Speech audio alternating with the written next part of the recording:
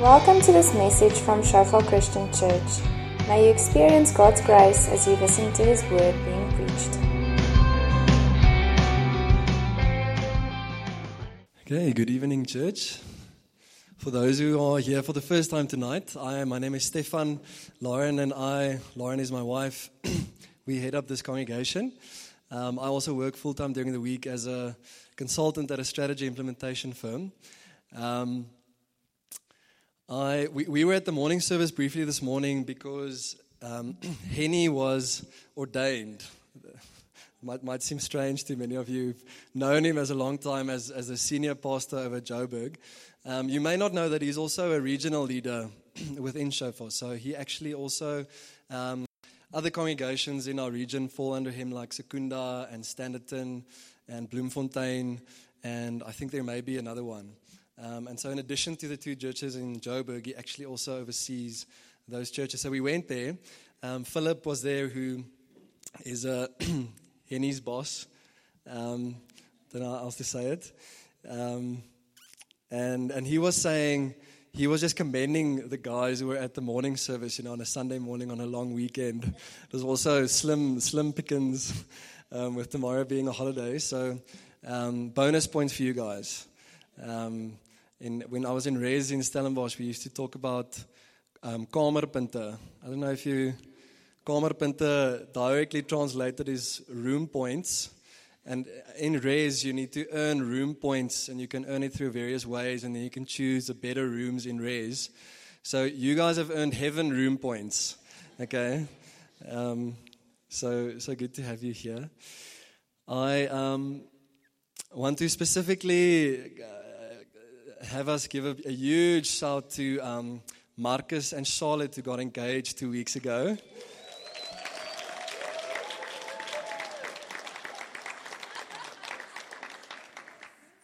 Yes, I have to make that joke of she's not worshiping like this. She's not really. She's not that kind of girl. I just love it when two people who love the Lord come together, and we really appreciate you guys as just people who live out your passion for God in such a practical way and so consistent in loving Him and loving those around you. And so we're excited for you, and we wish you all the best.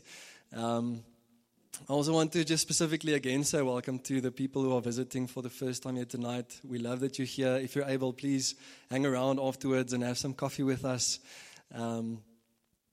And last point before we get into it, please do register for the camp if you haven't done that already, the last weekend of October. It's always an amazing time on our calendar for us to connect as a family. It, of course, won't just be us. It will be the Randburg congregation as well. But kind of reflecting on the year, connecting with each other. Last year we had sports in the pool and 30 seconds marathons, and but also just connecting with the Lord and planning for talking about vision for the year that is to come. So please, if you can at all, put that time aside. Join us for that camp. Who here enjoys the act of waiting? Anybody?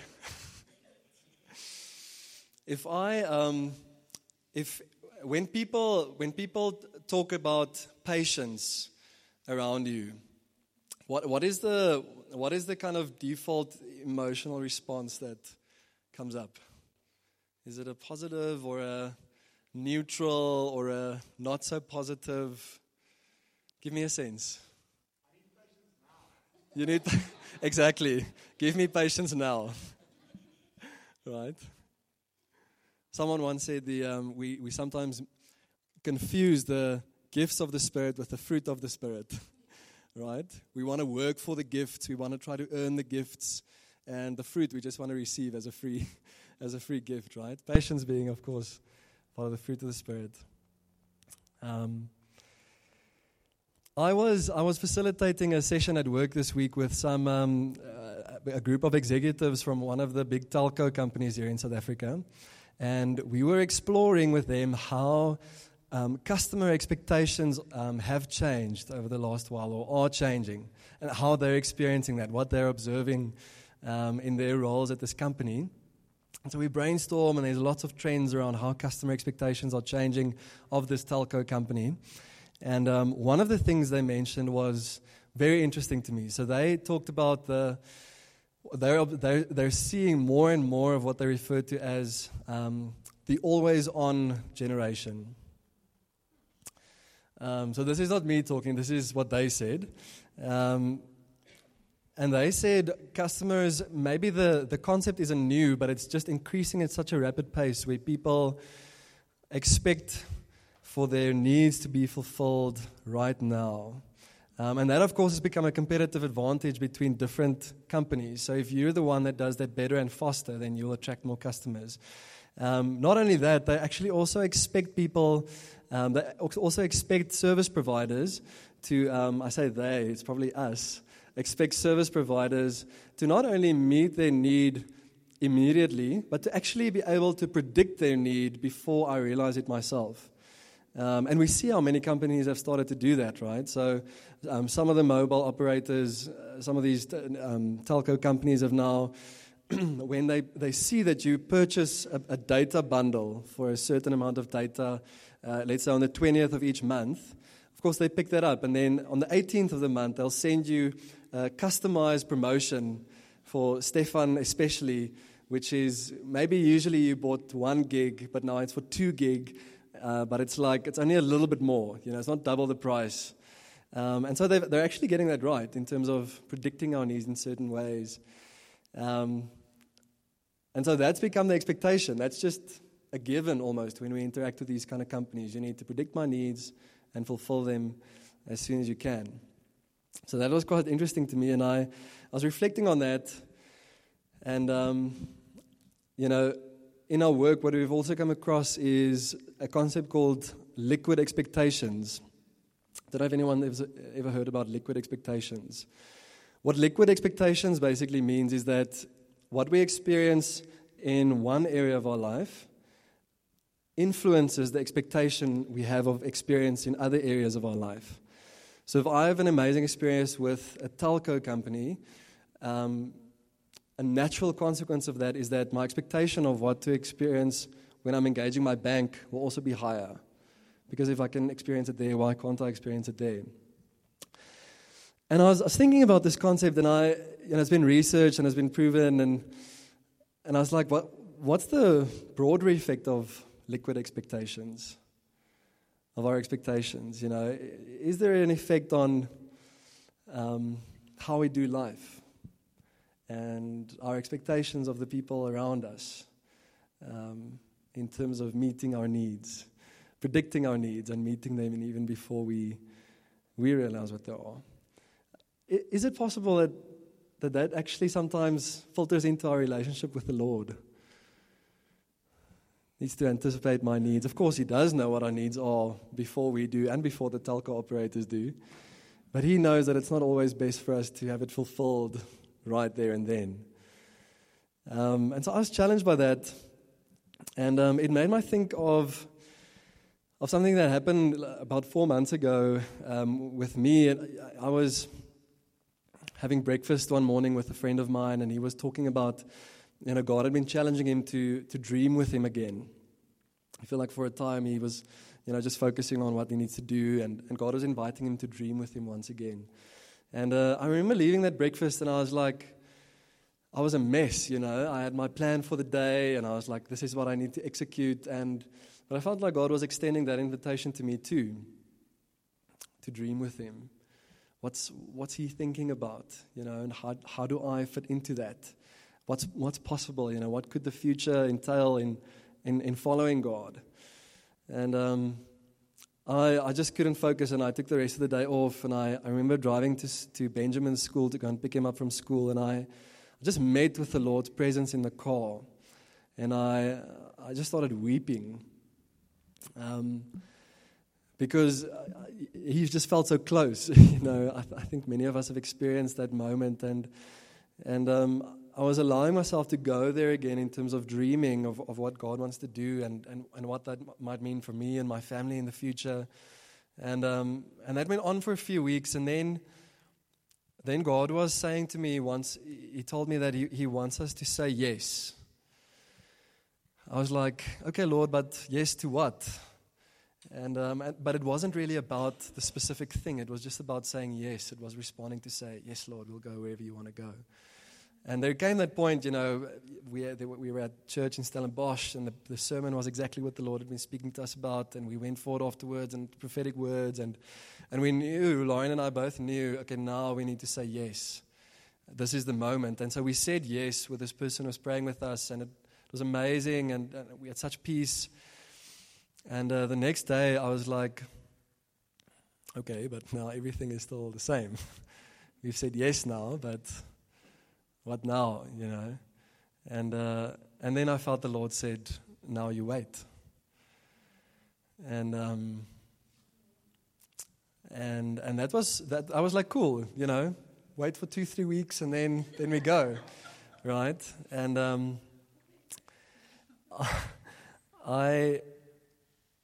I was actually, during that time, I was careful what I say here because my colleagues sometimes listen to my sermons.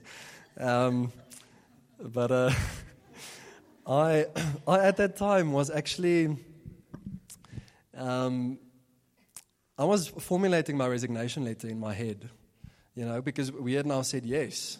And so the next thing was coming, and I was very excited about the next thing. So I was like, okay, well, dear so-and-so, I regret to whatever, and when I'm going to hand it to my manager. I was literally like picturing that in my mind. And by God's grace, I didn't hand in my resignation letter because that wasn't the leading of the Spirit, if you know what I mean. But then I became frustrated after 3 weeks or so because it was so clear, like there were so many things that led to this yes. And it was just hard to continue, in the same kind of routine. And Lauren and I went to like a week retreat that was something that was, arranged long before everything happened. And I remember being there, and I remember, we spoke earlier about discipline. Mason spoke about discipline, and God just disciplined me, and He said, "You've not been waiting well." And I was like, sure, Lord, that's true. I've been waiting in frustration. I've been waiting in passivity. I've been waiting in just becoming despondent and trying to make it happen in my own strength. And I wanted to feel condemned. I wanted to feel like, I failed. I did not wait well. And then God was just like, it's fine. This is what I'm teaching you now. You've never actually had to learn to wait well. So this is what I'm teaching you now. And God then gave me the following scripture. James 1, verse 1-4. It says, James, a bondservant of God and of the Lord Jesus Christ, to the 12 tribes which are scattered abroad, greetings. My brethren, count it all joy when you fall into various trials, knowing that the testing of your faith produces patience. But let patience have its perfect work, that you may be perfect and complete, lacking nothing. So a couple of things that I want to touch on tonight. I want to look at how our faith is tested when we wait. I want us to look at what the full effect of our waiting is, and to consider perhaps what we're ultimately waiting for while we're waiting for many other things. And then coming soon to a sermon near you, I will be sharing on on a more practical level, some of the keys from Scripture that I believe God showed me what to do while you wait, to make the most of that time and to make sure that we grab hold of everything that God has prepared for us during that time. But that'll be during a next message. I want us to go back to that Scripture. James 1, verse 1-4. It says, the testing of your faith produces patience. Right? So it says, rejoice, or count it all joy when you face various trials. Various trials means there are many different kinds of trials, right? One of those trials or one of those tests can be waiting for a promise to be fulfilled. That's one of the trials, right? And patience implies waiting. So it will produce patience. And that patience implies waiting. And so the testing of our faith produces patience. And I realized when God gave me that word, or God asked us to say yes to this thing and then wait, the promise that He had given us was being tested, right? Because you receive a word from God, you see like a picture of something that the future might hold. You receive a promise or a calling, and it doesn't happen immediately. It almost never happens immediately if you think about it. And then it's tested, right? Then it's tested in terms of what will you believe? Will you believe what you see, what's practical, how situations are panning out? Or will you believe what God had said and hang on to that promise, right? So there the testing comes in. Patience here, in this scripture, it's actually translated a couple of different ways in other scriptures. If we can just go to the next slide. So patience there is that Greek word. I'm just going to, in English I would say hypomonon. The definition of that word is a remaining behind, a patient enduring, right? Synonyms, and it's actually translated in some of the other versions of the Bible in some of these words, endurance, steadfastness, or perseverance. Right? So it says, let the testing of your faith produce patience. In other words, while your faith is being tested, like allow that, let the testing of your faith, allow the testing of your faith to produce patience. And patience is the patient enduring. Patience is perseverance, it's steadfastness, it's staying the course when everything else around us is being thrown about, right? But then it goes on, and the really interesting part to me is the part that follows. It says, let patience have its perfect work, right? Let patience have its perfect work. And that begs the question, what is that perfect work? And that scripture goes on, and it goes on to say, so that you may be perfect and complete, lacking nothing. But it's less about perfection in that scripture. Another translation actually says, let patience or let perseverance have its full effect. So there's a full effect that God wants to bring about in us while we're waiting for whatever was promised. And that to me is so huge, right? Let patience, let steadfastness have its complete work, its full effect, so that you may be perfect. And that perfect is not so much perfection as it is maturity, right? Maturity in Christ, maturity in God. So while you're waiting, let patience have its full work. Let patience do this work inside of you of being transformed. What does maturity in God entail? We know that maturity in God is about Christ-likeness, right? It's about becoming more like Jesus. It's about freedom. It's about understanding. It's about growing in relationship. It's about the renewal of our mind, right? That Romans talks about. Be transformed by the renewal of your mind, so that we might grow up into maturity, lacking nothing, may be like Jesus. What an amazing promise. The effect of patience.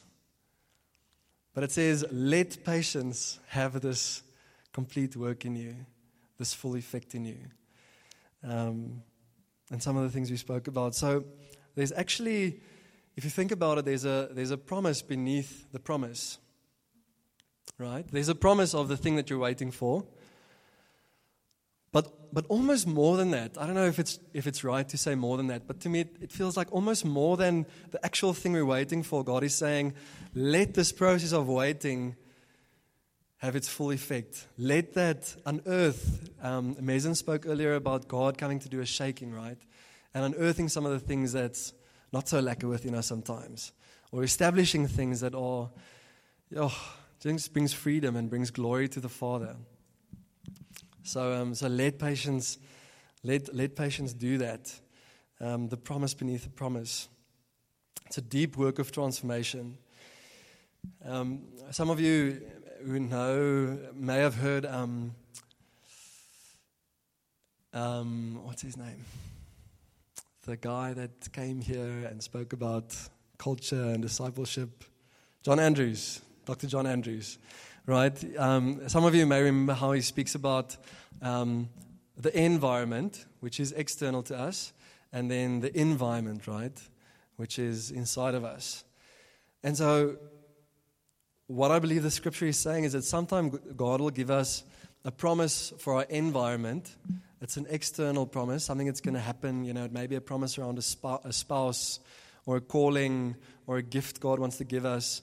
But actually, the promise for the environment is really because He wants to do something in our environment. Because in the waiting, we're learning to trust. We're learning to rely. We're learning to believe. Our faith is being matured. It's being solidified, right? While we wait. And we're learning His faithfulness and what He's preparing us for. That scripture also says, count it all joy. And I spent some time with Henny before the sermon and, walking Greek dictionary. And he was like, did you know? And he actually took me to the original Greek that the count it all joy it's an imperative, which means it's a command. It seems harsh, right? Count it all joy when you fall into various trials. And it's almost like the temptation could be to try and stir up that joy in our own strength. To be like, we need to be happy, put on our happy Christian faces because it's trials and it's great. But if we understand what that full effect, that complete work actually represents, it's a little bit easier to remain joyful when that stuff's happening. If we realize that while we're waiting for the ultimate promise, there's a lot of stuff happening inside that's shifting, that's becoming more reliant, that's becoming more steadfast, that's becoming more like Jesus, it becomes a little bit easier to remain joyful during that trial, right? Another thing that was interesting for me from that scripture is it says, count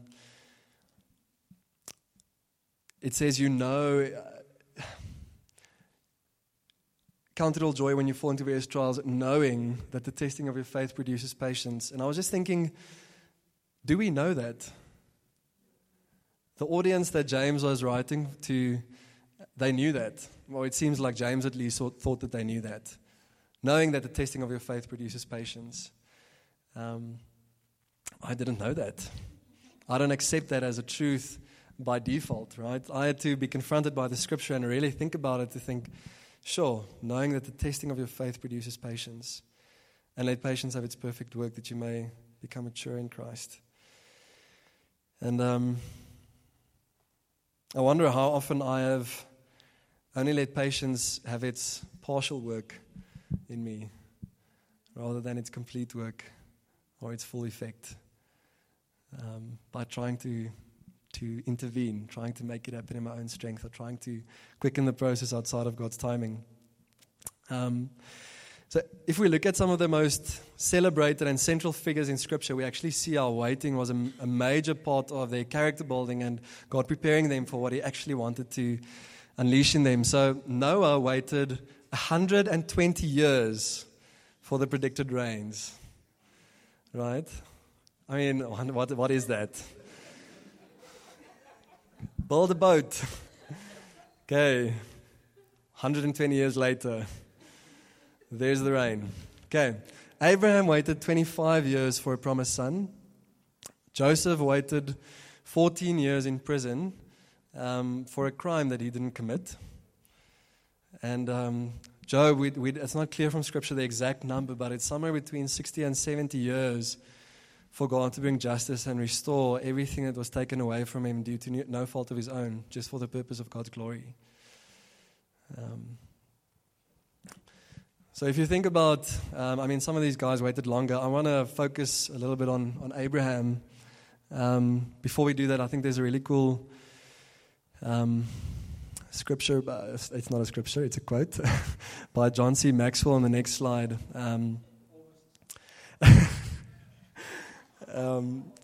he says God prepares, so this previous slide's actually from work that he did, just the periods of waiting for those characters. God prepares leaders in a slow cooker, not in a microwave oven. More important than the awaited goal is the work God does in us while we wait. I can see that that's hitting home for some of us.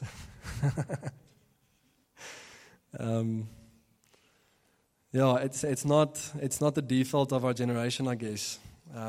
We grew up with microwaves. I mean, what's the purpose of a slow cooker? But God prepares leaders. Think about, I'm just thinking of this now, but think about the quality of a nice piece of lamb cooked in the microwave versus in the slow cooker, right? And so that's God's preferred way of preparing leaders. And He understands that there's sometimes just a lot of stuff that needs to happen in the waiting so that we're ready when the promise actually comes to pass. And more important than the awaited goal is the work God does in us while we wait. So let's look a little bit more at Abraham. Abraham's story, I put a bit of a timeline there. There's quite a bit of content around Abraham's life in Scripture, of course. It's from Genesis 12 to 25 is basically Abraham's life. I think the first major point in his life is in Genesis 12 where God calls him, right? And God says, I want you to come out from your family and your nation and where you're living, and I want you to move to a different place. Forsake everything that you know, everything that's familiar and comfortable, and move to a new place. I want to use you to start a new nation, and I want to bless all these nations through you. Right? The next step is where Abraham receives the promise. So now God had given him the promise at the first step of, I want to use you, as a seed for a huge nation, a special nation. And then Abraham says to God, well, I don't have any heirs. The next in line to inherit my estate is the servant in my household. And God says, it will not be through this guy. It will be an heir from your own seed that will inherit and through which all these nations will come. The third step is where Abraham and Sarah forces the promise, right? Where, to be fair, it is 11 years later. It is 11 years later, and they're now, you can just click to the next slide.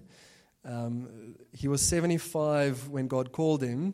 He was 86. And Scripture talks about we know that people in that day and age grew older than we do today. But even at this age, in those times, they were already beyond the point of childbearing, right?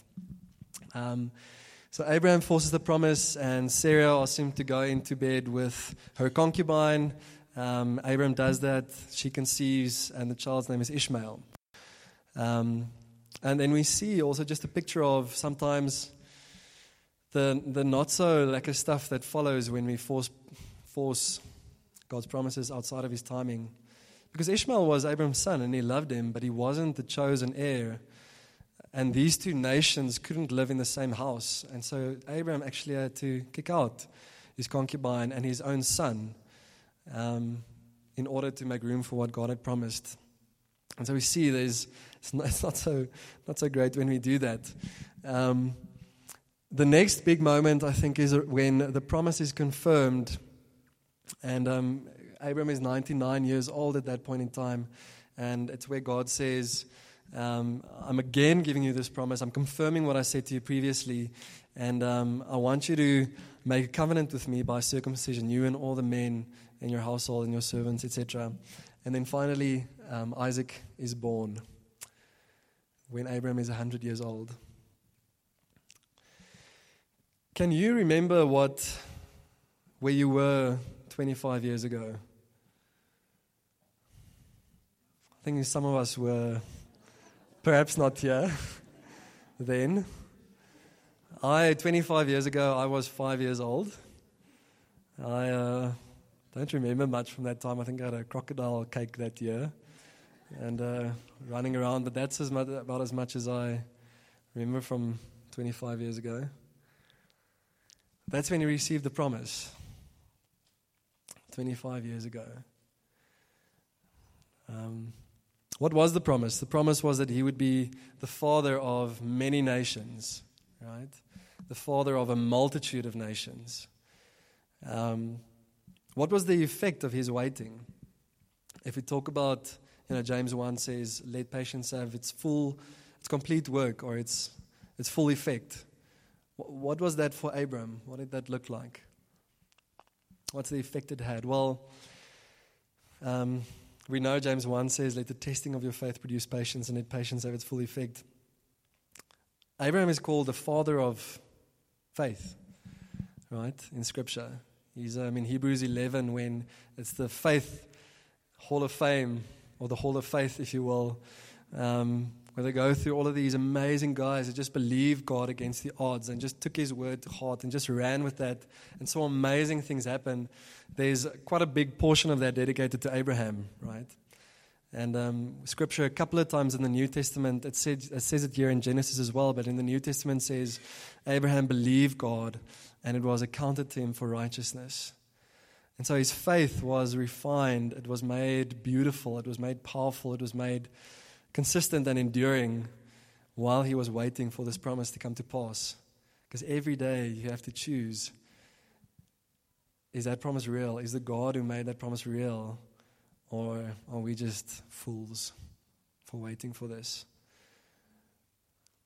And of course then God also tested his heart to see, well, is he only waiting for the actual promise, or is he waiting for God himself, who is the ultimate promise?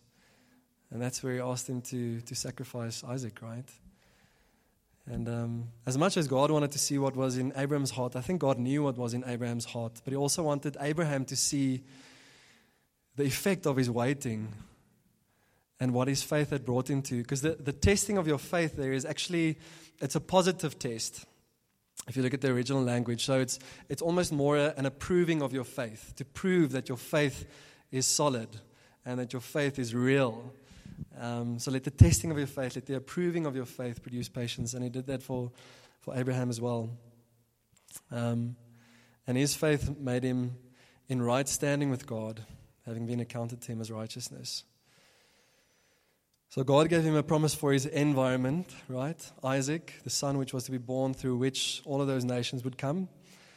And that's it. That's an easy promise for God to fulfill. I mean, God, it says in other places in Scripture that God could raise offspring for himself from anything, right? It's not a difficult thing for God to do. But he used that promise as a means to work in Abraham and establishing God himself as his great reward, so that he could be trusted with the legacy which was about to be released. Hebrews, I actually want to read us a part of Hebrews 11. It says, Hebrews 11 verse 8, if you want to follow. By faith, Abraham obeyed when he was called to go out to the place which he would receive as an inheritance.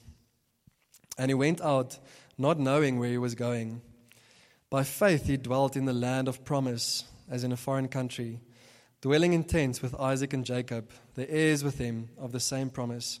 For he waited, this is important, for he waited for the city which has foundations, whose builder and maker is God. By faith, Sarah herself also received strength to conceive seed, and she bore a child when she was past the age, because she judged him faithful who had promised. Therefore, from one man, and him as good as dead, were born as many as the stars of the sky in multitude, innumerable as the sand which is by the seashore. These all died in faith.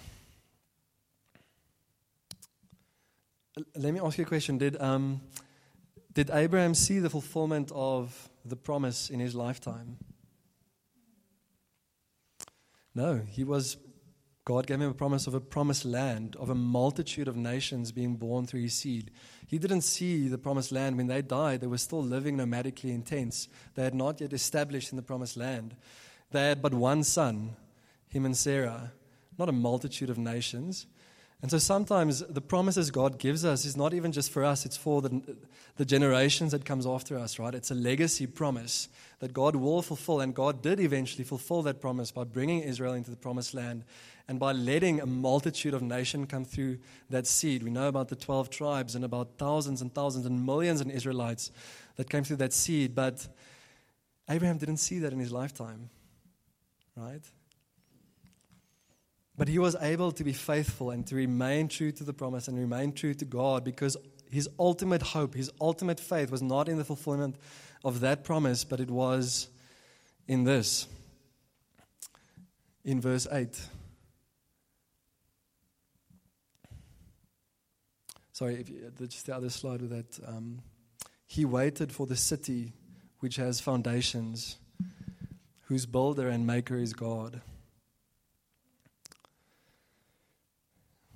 Verse 13 goes on to say, these all died in faith, not having received the promises, but having seen them afar off, were assured of them, embraced them, and confessed that they were strangers and pilgrims on the earth. For those who say such things declare plainly that they seek a homeland.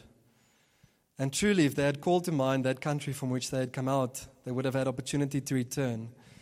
But now they desire a better, that is, a heavenly country. Therefore, God is not ashamed to be called their God, for he has prepared a city for them.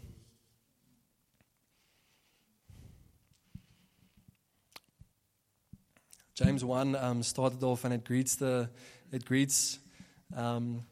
12 tribes of Israel who has been scattered. Right? Other translations talk about the dispersion of the 12 tribes, or it talks about the diaspora. A group of people that was once established in a certain place and then was scattered across the world. Right? But then in James 5, he says the following. Therefore be patient, brethren, until the coming of the Lord.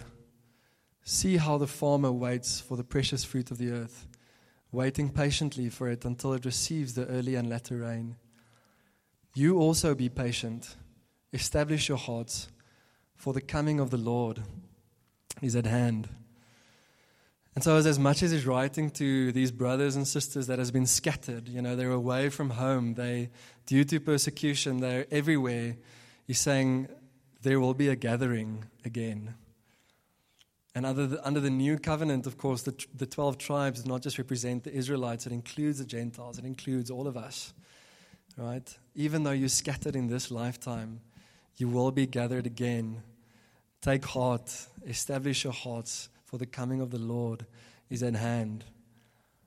And that knowledge makes it a little bit easier to wait. If we know that ultimately, even though the fullness of the promise gave us might be not just for us, but generations to pass, and a legacy that will come in the future, we do wait for something good. We do wait for the renewal of our bodies to be reunited with Christ and to be totally renewed in who we are when we see him face to face. Now we see him in part, then we will see him face to face. And it's happening on earth as we wait, right? We know the testing of your faith is producing patience. Let patience have its full work so that you may be mature. So that's happening already. We're being renewed, being reunited with God. But that work will be perfected and completed when we see him face to face. And the Lord that is returning soon. It's also interesting to me in James 1 where he says, James, a bondservant of God and of Christ Jesus. James, of course, is Jesus' brother. Technically his half-brother, if you think that Jesus was conceived through the Holy Spirit. So they just say Mary as their mom biologically. But he was his brother, and they grew up in the house, and for all practical purpose, they had the same earthly parents. And all of us who have siblings know that you know your siblings' weaknesses and their humanity, right? And so how much God did Jesus have to be for his sibling to relate to him primarily not as brother, but as servant? I'm serving my brother. The worship team can come up, please.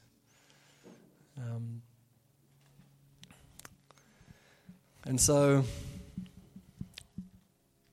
we understand that waiting is actually working for us an amazing work in our hearts. It's building character. It's making us rely more on God, trusting more effectively. Scripture says it's strength will rise as you wait upon the Lord, right? So we know what the full effect of that waiting is, how that's growing and how it will be affected in the end. But we also know ultimately we're waiting for perfect adoption, perfect renewal, perfect reunitedness. And that's available to all of us, right? And like James said, I'm a bondservant of Jesus. We looked at Hebrews 11 where it says, Abram believed God and he was waiting for the city whose maker and whose builder is God. And then Hebrews 12, the next verse, which Mason spoke about earlier, says, now let us fix our eyes on Jesus, right? Let us fix our eyes on Jesus. So let's stand.